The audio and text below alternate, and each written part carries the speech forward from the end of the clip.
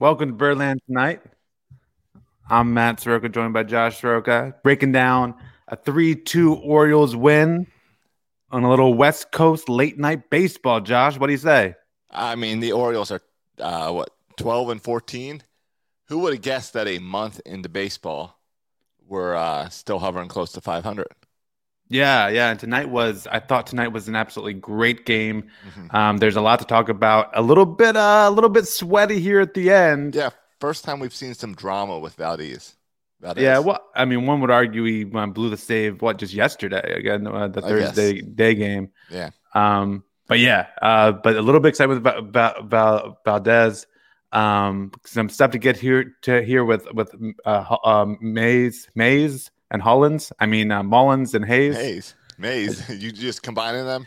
Yeah, well, I love them. I love them. So I'll just start calling them Hollins and Mays Oh, because it's the best outfield we've had in a long time. yeah, I'm excited about this. But also, we got to talk Mountcastle as well. Yeah, and we'll get to Mountcastle. But the story of this game, don't get it twisted. The story of this game, and this has become the story every fifth day for the Orioles. Yeah. That's the pitching of John Means. John Means tonight was brilliant. And he got off to a little bit of a rocky start. I was watching the game at that and I was thinking, oh man, this is not going well because Fires on the other side was painting the black, as they say. And the bottom of the first inning, John Means had two hard hit balls, got out of the inning. Next inning, gave up the home run to Sean Murphy. Next at bat, walks the guy on four pitches, walks Chapman. It appears to have no control over his fastball.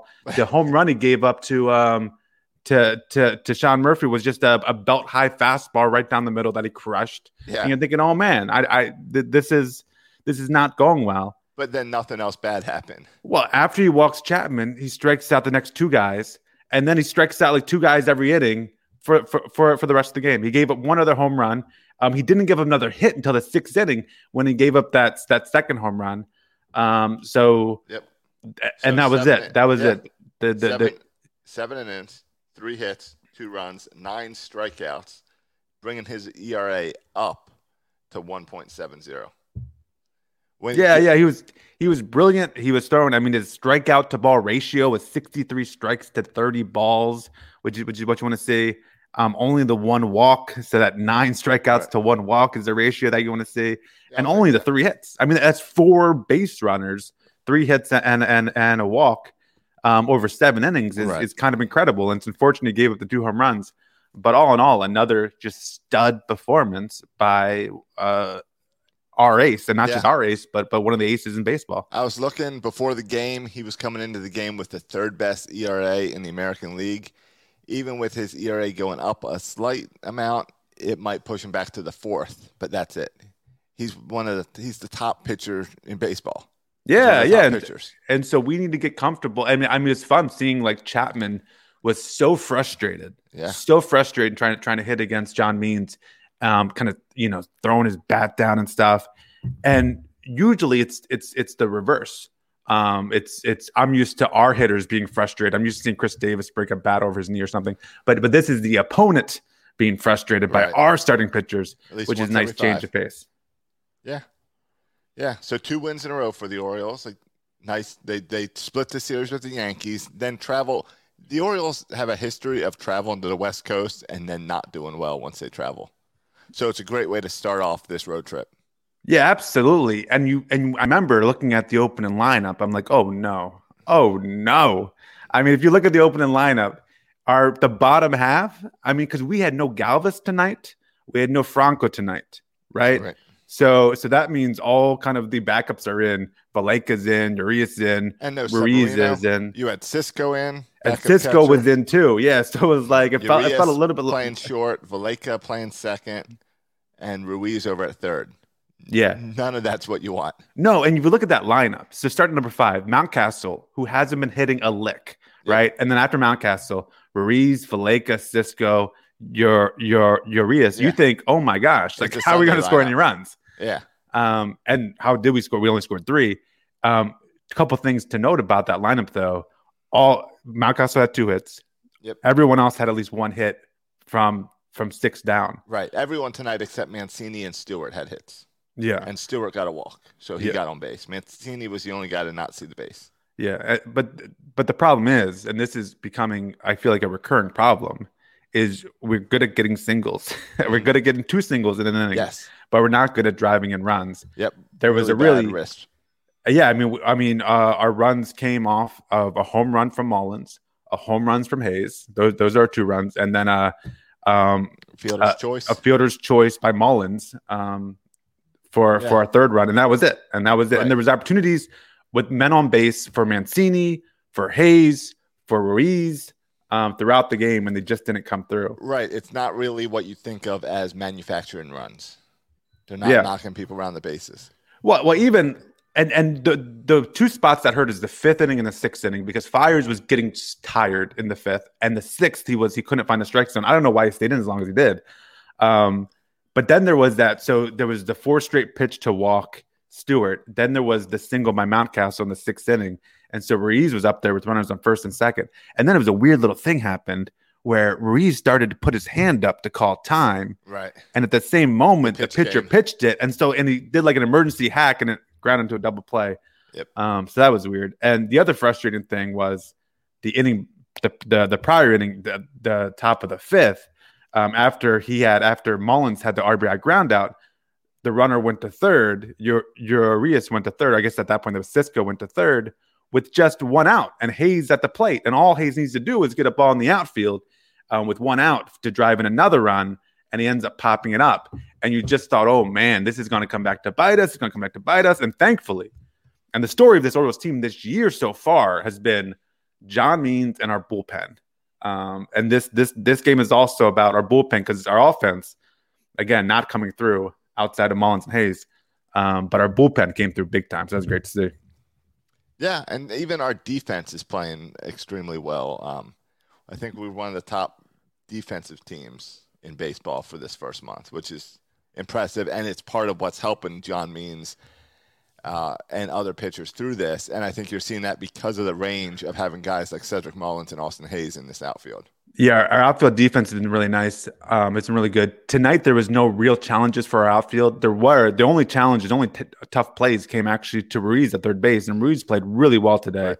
Both with a couple hard liners right at him that he made the play on. Almost had that really nice double play in the 9th inning.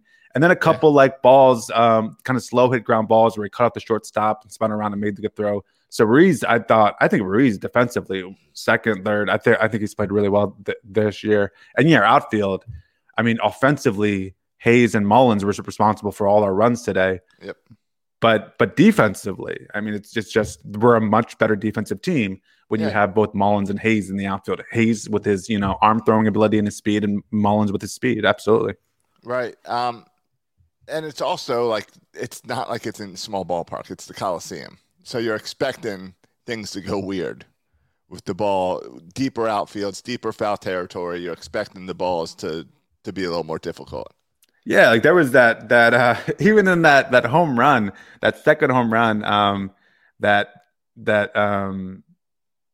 Means gave up. It went you couldn't even see the ball anymore, because once you get past Cedric Mullins, between Cedric Mullins and the wall is just like a dark area. It's just in the shadows. So I don't know. That ball might not have even been a home run. It could have just went in the shadows somewhere and no one ever found it. Right. Who knows? It's weird, because I was looking at the shadows too, because it's really weird, because it's not like this is the first year they've played baseball in it. And I know the Coliseum's like this old decrepit stadium, but why wouldn't you fix the lights years ago? If you're not going to buy a new stadium, fix the lights. Yeah. I don't understand how, or at least I got a couple lamps over here. Can I put a couple lamps out there past the 388 sign and just shine it out there? Around, yeah. Headlights. Yeah. Can we get a bunch of fans out there with their cell phone, lights just shining down on there to show some light in that area? I also don't understand why there's still cardboard cutouts in the first rows behind the home plate. Yeah. I don't understand that either. I think I was looking at the Norfolk Tides website. I think they were selling cutouts too, but they were also allowing fans. I don't really get that either. Oh, money making. Yeah. Good idea. I was having trouble getting the game on because the Major League Baseball, we've talked about this on Section 336 before, but Major League Baseball kept telling me that the game was blacked out in Florida. And it would say, and it'd do the Against little the pinpoint Oakland to Baltimore say that I'm game? Florida, but then it would say it was blacked out. And then I ended up like restarting my phone and restarting my computer and logging in, and then I keep trying, and eventually it said, okay, you can get in. It kept telling me I was blacked out in Florida for an Oakland Athletics game. Oh, that's weird. I'm just happy that I can watch it on Masson.com. Masson.com. So I'm not complaining. Yeah. But the other super thing in press that I want to get to real quick is the bullpen here. I mean, because this is, and I was a little bit nervous. Here was my concern about this year. Okay. Not just about this game, but about this year. I thought, okay, we have Tanner Scott. I was a big Valdez guy even before the season started, so I love Valdez. I was pumped about Hunter Harvey. Hopefully he comes back at some point. I'm betting you didn't even think of Latkins being on this team or who he was. Yeah, no, I didn't. And so I thought, okay, like this is going to be in every other game. Like every other game, we can play our good bullpen arms and we can play a competitive game. Then the next day, those bullpen arms will be used up and we'll have to go to these trash guys and we'll give up a ton of runs. But the reality is Lakins is pitching in these crucial moments. He's pitching really well. All these guys, by the way, Josh, that pitched today also pitched yesterday. I think this is true in the extra inning game against the Yankees. I think it's true for all of them. I think Fry pitched yesterday. Lakins pitched yesterday. And Valdez, of course, pitched yesterday. And so the fact that they're going back to back, and the fact that our bullpen not only has Lakins and Valdez and Fry, we didn't even pitch arguably our best bullpen arm in Tanner Scott. We also have, I saw Cole Saucer was one with their end. People are in love. People are starting to fall in love with Dylan Tate. To me, this is like, I'm kind of blown away about how effective, and the numbers are there to support how good our bullpen is. But how effective these kind of random dudes who I didn't think, we're just looking for a spot in the majors to kind of, hold us over. They're pitching really well, which is pretty exciting. Yeah, they were talking on the radio tonight about the bullpen coach. Was it Holmes? Holtz. Yeah. And how Holtz, like part of his thing is like keeping everyone loose in the bullpen and having fun out there and no pressure, because bullpen pitchers notoriously come in to games at high pressure situations. You don't really bring in a bullpen pitcher very often if things are going great. You bring them in when things are bad. So part of his strategy is to keep everything loose out there.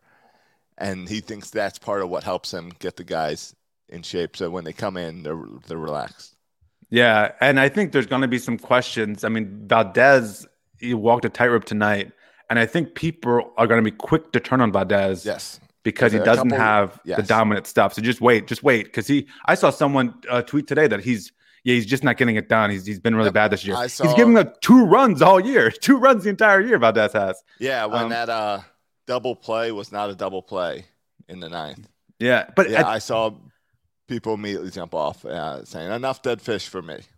And I was actually, and like, I get it. Like, I think because he starts off so many times 3-0, and sometimes it's like the dead fish isn't there, and then it comes and it goes. Like, he's just not. He's inconsistent. But that's also, that inconsistency is also why it works. Yes, I agree. Because the batters see the same inconsistency that we see.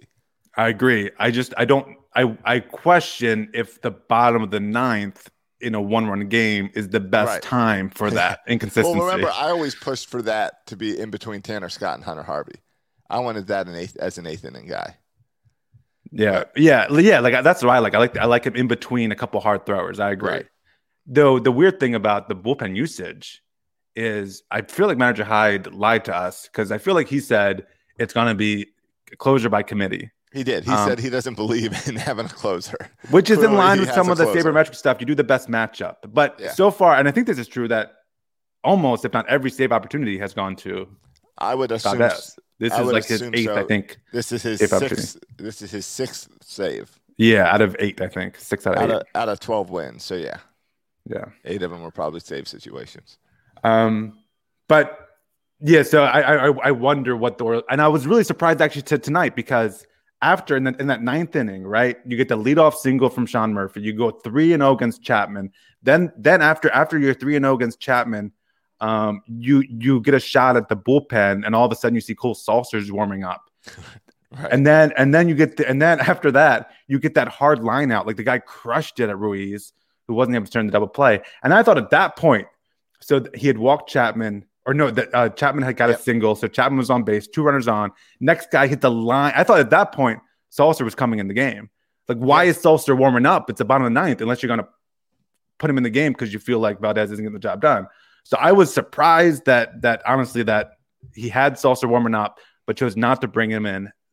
He kept Valdez in there, and Valdez got the job done. Yep. What was going through my mind at that point was I was thinking about, wow, this is a pretty fast game. It's like it was like 2.5 hours at that point. I was like, this is great for a West Coast game, and then I just saw it falling apart, and I was like, oh, this is going into extras. I'm screwed. Yeah, it's always those late innings you got to watch because John Means he works fast. This is why I only do post game shows for John Means. That's my role, because it's faster and we usually win. It makes it a lot easier to talk Oriole baseball when they win. Yeah, absolutely. But we mentioned it at the top. Ryan Mountcastle had 2 hits. One of them a strong single in between third and second, and the other one a little bit of a bloop hit in the center field. But two hits, so that's good to see from Ryan Mountcastle. And that's what we need for a guy who's really been pressing at the plate and not getting the balls to drop. He really needed those. So hopefully that's something to build on. Yeah, he's still a bit frustrating to watch. I mean, because there was a situation when he was, the guy walked the previous batter in 4 pitches, and then Ryan Mountcastle comes up there, and there's a ball like 3 feet inside, and the count's 1-0, and the ball's 3 feet inside, and he swings at it. Yeah. Like his plate discipline and swinging at balls outside the strike zone. He's like Chris Davis. When no, like I feel like Chris Davis would just more stare at everything, even strikes right down the middle. Maybe so. Maybe in the later years. Yeah. And Ryan Mountcastle will just swing at everything within 50 feet. And part of this is what I think Ryan Mountcastle is a good kind of bad ball hitter and can hit balls out of the strike zone. But also, especially when he's struggling, you wish you'd be a little bit more patient and swing at balls in the strike zone. Remember years ago when we were in Bowie and we were talking to DJ Stewart about taking pitches, and he was told that the Orioles are telling him to be more aggressive, that he's taking too many pitches and being too patient at the plate, and they want to see more aggressiveness. So I wonder how much of that is the Oriole way, telling him to swing away. Well, and I just saw a crazy stat that, and not got to find it, but I think someone in the Birdland Network tweeted this out, that DJ Stewart has like one of the fewest pitches per at bats in all of baseball, which I thought was pretty interesting, that he's just not seeing a lot of pitches because he's kind of, I guess, bought into the more aggressive kind of style. And maybe it's also how, because a lot of that stuff too is how they're pitching them, right? Like if I'm a pitcher and I'm pitching against Ryan Mountcastle, I'm not throwing him a strike, right? I'm gonna throw him 2 balls out of the strike zone, and chances are at the worst case it'd be 1-on-1, probably gonna be 0-2, because Ryan Mountcastle right now does not have good plate discipline. But I'm glad they're continuing to bat him every day. I'm glad he's in the 5th hole. This is not like a bench situation, platoon situation. This kid can hit. Put him in the lineup every day. He's going to figure it out. So it was really encouraging to see Ryan Mountcastle with 2 hits. Totally. And that combined with, again, the back-to-back homers from Mullins and Hayes, those 2 things made this game. There's a reason why we won this game, and kind of the 2 highlights of the game. But all around, like you beat the Yankees in extras, then you go all the way to the West Coast. Josh, get that nonsense comment off my feed. And then you go all the way to the West Coast to, and beat one of the best teams in the West in Oakland Athletics. It's a great 2-game kind of, and you had all these bullpen arms pitching on back-to-back nights. You didn't have our best lineup out there. You had freaking Cisco, who at one point dropped a ball to let Kemp run to third base. I almost lost my mind. So given kind of the lineup and everything, and it was just a really good win. So it's really good to start this West Coast trip with a win against the Athletics. I'm pumped about it. All right. So conversations in the chat. Is John Means I don't know. He is the ace for the future for this World Series championship team eventually, or do you trade him now while he's hot? And AJ mentioned getting 5 prospects. I don't think anyone is giving up 5 prospects for anyone nowadays in baseball. Yeah, yeah. I mean, I don't think you can get a lot for John Means, even as well as he's pitching right now. If you tried to trade him, I don't think it's worth it. Yeah, if I showed you the return that John Means would have right now, you would be upset and you'd be mad. Yeah, because he hasn't done this for a long period of time. You're trading like right now. John Means is, you could argue, he's the best pitcher in the American League. He's one of the best pitchers in the American League. There's still a few guys I would probably take over John Means, but he's still one of the top pitchers in the American League right now. But there's no evidence that he can do this over a long period of time. Right. And his stuff, like you look at someone like Garrett Cole, who pitched tonight too, pitched, I think, 6 innings of shutout balls, struck out 12 guys in dominant fashion. John Means is not quite as dominant as some of the, the best pitchers in baseball. And even look at some of those numbers and stats.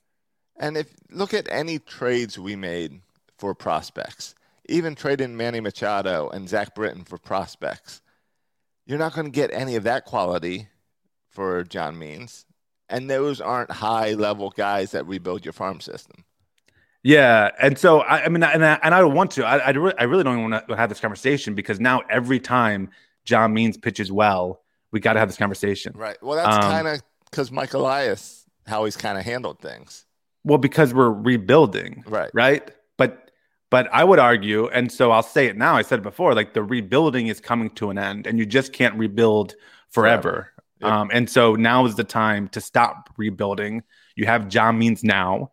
They just announced the rosters for spring for the minor league teams. Yeah. You have help on the way coming very shortly. Means isn't gone at the end of the year. You still have him for a few years, so there's no reason, there's no need to trade him right now. Next year is his first year of arbitration, so he's not going to get expensive for a few more years. Yeah, and if he's as good as he's been to start this season, you have an ace to lead the way. And so I think I just don't understand the logic on trading him, because you're not going to get an ace-like return for him.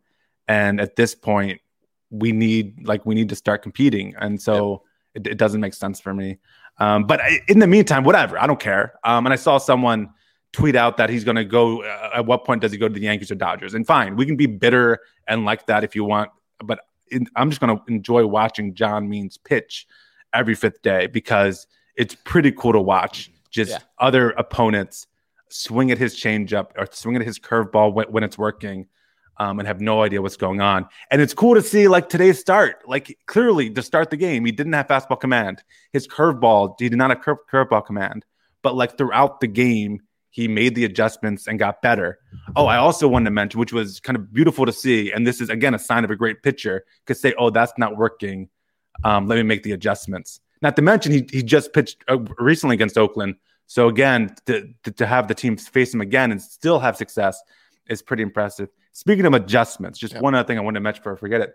Cedric Mullins, his first at bat, he struck out on a called strike 3 on an inside pitch that was, a little bit inside. I thought maybe a little bit too inside. He got a couple of bad calls against him tonight at the plate. His next time up, an inside fastball, almost the exact same pitch, right? Inside.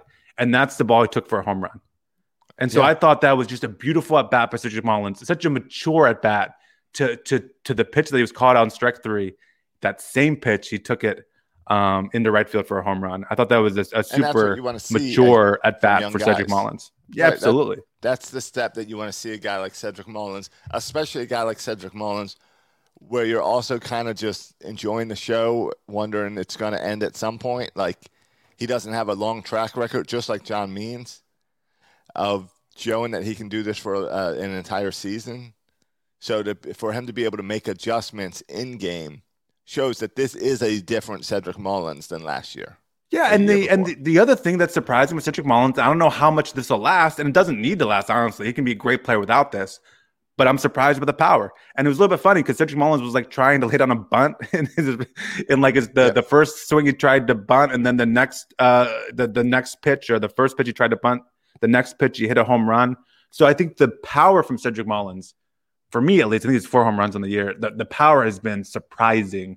I didn't expect him to have that part of the game. And I don't know, like, is he capable of hitting 15 to 20 home runs? That's something I was not expecting and would be pretty cool out of Cedric Mullins, that power element.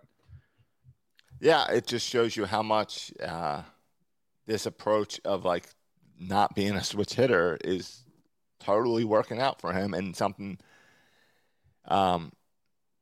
it's something that we could not have predicted because none of us expected. All right, he's only going to bat on one side of the plate, and he's going to do it against any pitcher in any game and perform this well. Yeah, and I mean the numbers against left-handed pitching today was a right-hander, but the numbers against left-handed pitching are over 400, so that's been kind of mind-blowing. And we'll see. I mean, we'll see if it lasts. I mean, again, we don't expect him to hit 360 all year, but we'll see how well he can hit. And just seeing, I love also the speed element, and I know that wasn't on super display today, right. But you have that plus the Hayes, the Mullins and the Hayes, the 1-2, the ability to hit home runs, but also the ability to get on base and steal, to bunt for a hit, the speed at the top of the order. Like, I don't think we haven't had a true number one leadoff hitter since like Brian Roberts, right? And now all of a sudden we have this great 1-2 combination of guys who can hit for average, can hit for a little pop, and can also have speed. And I think it's beautiful to start our... Right, but that brings it back to what the Orioles are not good at, is manufacturing runs and getting those guys on base and then moving them around the bases. That's where the speed's going to help you. So that's where the Orioles do need to work on that part. Yeah, and it was a little bit... Because part of the problem with that, I think, is because we don't have a full lineup, because we have Urias and Cisco and Vlaka and these guys who are kind of 4A players. Right. Galvis should be back tomorrow. Yeah, and hopefully, I think Franco should be back soon too, right? It doesn't seem like a big deal with Franco either. Now, there was bad news that Santander is another 3 weeks out from his sprained ankle. Yeah. So, but Stewart seems to be holding down okay out there. Yeah, I mean, it's an opportunity, right? It's an opportunity for Stewart to play every day. Yep. And I don't know if he would be playing as much. I know he wouldn't be playing as much if Santander was here. And so it's a good opportunity for him because he's another guy where he's still trying to prove himself. And so, and he's got guys behind him fighting, like McKenna and Diaz down in Norfolk, fighting for those opportunities as well. Yeah. And so we'll see. I mean, Stewart was 0 for 3 today, but he did have the walk. He has struggled as of late. He got off to a good start, and all of a sudden you look down, and I just checked, he's batting 179. Like, oh, what happened there? Because he got up to a strong start, but lately he's been struggling at the plate. Just looking at his last 7 games, he only has 2 hits. He has 24 at bats for 2 hits for DJ Stewart. Yeah, that's not good. No, it seems like ever since he moved into that 4-hole, it seems like anyone who gets moved into the 4-hole all of a sudden can't hit anymore. Maybe that's part of the problem. Don't move Cedric Mullins to the 4-hole, please. That's not what I like. Mullins is the perfect leadoff hitter. Yeah, it's working great. Yeah. So I mean, this is just a great way to start the road trip too. Also, and I don't know, this is probably not a big deal at all, and I shouldn't even say anything about it. But you just observe, and I'm just so optimistic because we just won, and I'm kind of in a good mood about it. And I'm sleep deprived because last night I had to stay up. For Baltimore fans, this is tough. Last night we had to stay up, watch the draft. Yeah. Now tonight we have the West Coast trip. I mean, Baltimore fans aren't sleeping right now. It's fine. Yeah. Thankfully, we get Saturday and Sunday. We get 3:00 games. Yeah, that's good. So that'll help us out until we then get some more late night games. Yeah, and maybe this means nothing, and it probably means nothing. But you just notice how into the game everybody is, right? Like they did shots of the dugout, and everybody was up. Like everybody was up. Some people weren't even on the field; they were up on the top seat. You saw Travis Lakins, who got the big fly out, kind of pump his fist. Like everyone was really into the game. It felt like, and of course, like why wouldn't they be? They're major league players. This is a professional game. But I feel like I feel like in the past that we've seen maybe people have been disengaged and. Totally. Looks like them not caring. And maybe it's early in the season still, and that's why. But right now, it's really cool to see everyone so into the game and kind of passionate about playing baseball. Yeah. Yeah, no, I thought it was cool to see John Means come out onto the field to congratulate who came in before him, Paul Fry or Lakins, that got the outs right to get out of the inning after him. After Lakins? Yeah, I think it was Fry and then Lakins. It was Fry. Yeah. Yeah, And to yeah. see Fry Means come out after and Mountcastle. like kind of congratulate and thank Paul Fry for getting out of that inning and stuff. It's cool. Yep. Where in many times we'd see the starting pitcher gets pulled, you never see him again. He went into the locker room. Yeah, And he's gone. So and that was, and just real quick, Fry pitched well, and this was one for me. You know, there's moments right that changed the game, and there were missed opportunities for the Orioles where we could have kind of put this game away, but there were some also opportunities for the A's where they did not take advantage. One of them was right when Fry entered the game. What's his name? Kemp walked, and then he stole second. Right. And then there was the play where Cisco just, he's a catcher. By definition, his kind of main job is to catch but he can't the catch baseball, but he can't always do that, which is unfortunate if you're a catcher, if you can't always catch it. And so there was a ball where he dropped the ball and Kemp, and he was looking for it. It was right on his feet. It was one of those silly things where he's running around the backstop and it's right by the plate. Anyway, and Kemp got the third in the play. And so then there's a runner. It's a 1-run game, 3-2 game in the bottom of the eighth, a runner on third with one out. Right. And then Fry got the huge strikeout because the infield was in. Right. So any kind of hit to the infield can go through. A sacrifice fly scores a run. It's a tie game. So you need a strikeout there. And Fry got a strikeout. And then they brought in Legans to get the final out. So that was another kind of crucial moment of the game where, again, we've seen our bullpen, and Fry has been so good this year. Step up with a big strikeout when we needed the strikeout. So that was another key moment in tonight's game. Yeah. In tonight's 3-2 victory. Yeah, I totally agree. I think that's probably a good spot to stop and move forward. Tomorrow we got Matt Harvey on the mound at a 4:07 start in Oakland against Luzardo.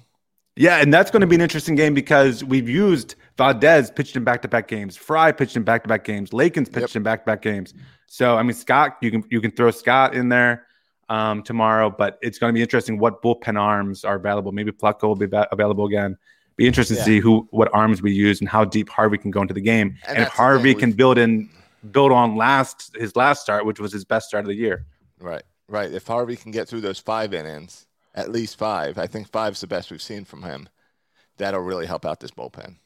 Well, and I tell you what, Josh, I don't want to say it's a must-win, right, for the Orioles this early in the season, because the Orioles there's really no must-wins. But right, it would be a big win. Well, if you want to win the series against Oakland, you got to win tomorrow because Sunday it's Zimmerman versus their Manea, their best pitcher, going against our Zimmerman, who struggled his last time out. So if you want to win the series, I think you need to take tomorrow's game, or it's going to be tough to win the series. Yep, and that's what I always say: just win series. There we go. Let's hope Matt Harvey holds up to what he's going to do. I'll be back on the Birdland Tonight postgame show after tomorrow's game. Not sure who's joining me yet. We'll have to wait and see. How exciting. The unknown. The mystery. A mystery guest. Yeah. If the Orioles play well, I start to get text messages saying, hey, I'll come on. I'll join you. Yeah. Otherwise, I'll check. It might be me. Yeah. I'll see how the game's going, and I'll let you know. Of course. Yeah. That's how it goes. All right, Matt. Well, thanks for staying up into the next month. Absolutely. I was pumped to do it for a win. I'll stay up all night for a win, Josh. It's way better to do these late nights with a win. Absolutely. All right, guys, thanks for checking out Birdland Tonight. Make sure you subscribe to the podcast, rate, review, 5 stars, all that stuff over in the iTunes or podcast app. And again, share the video, spread the word. Tell your friends that this is where to go after every Oriole game. We'll talk to you later. See ya.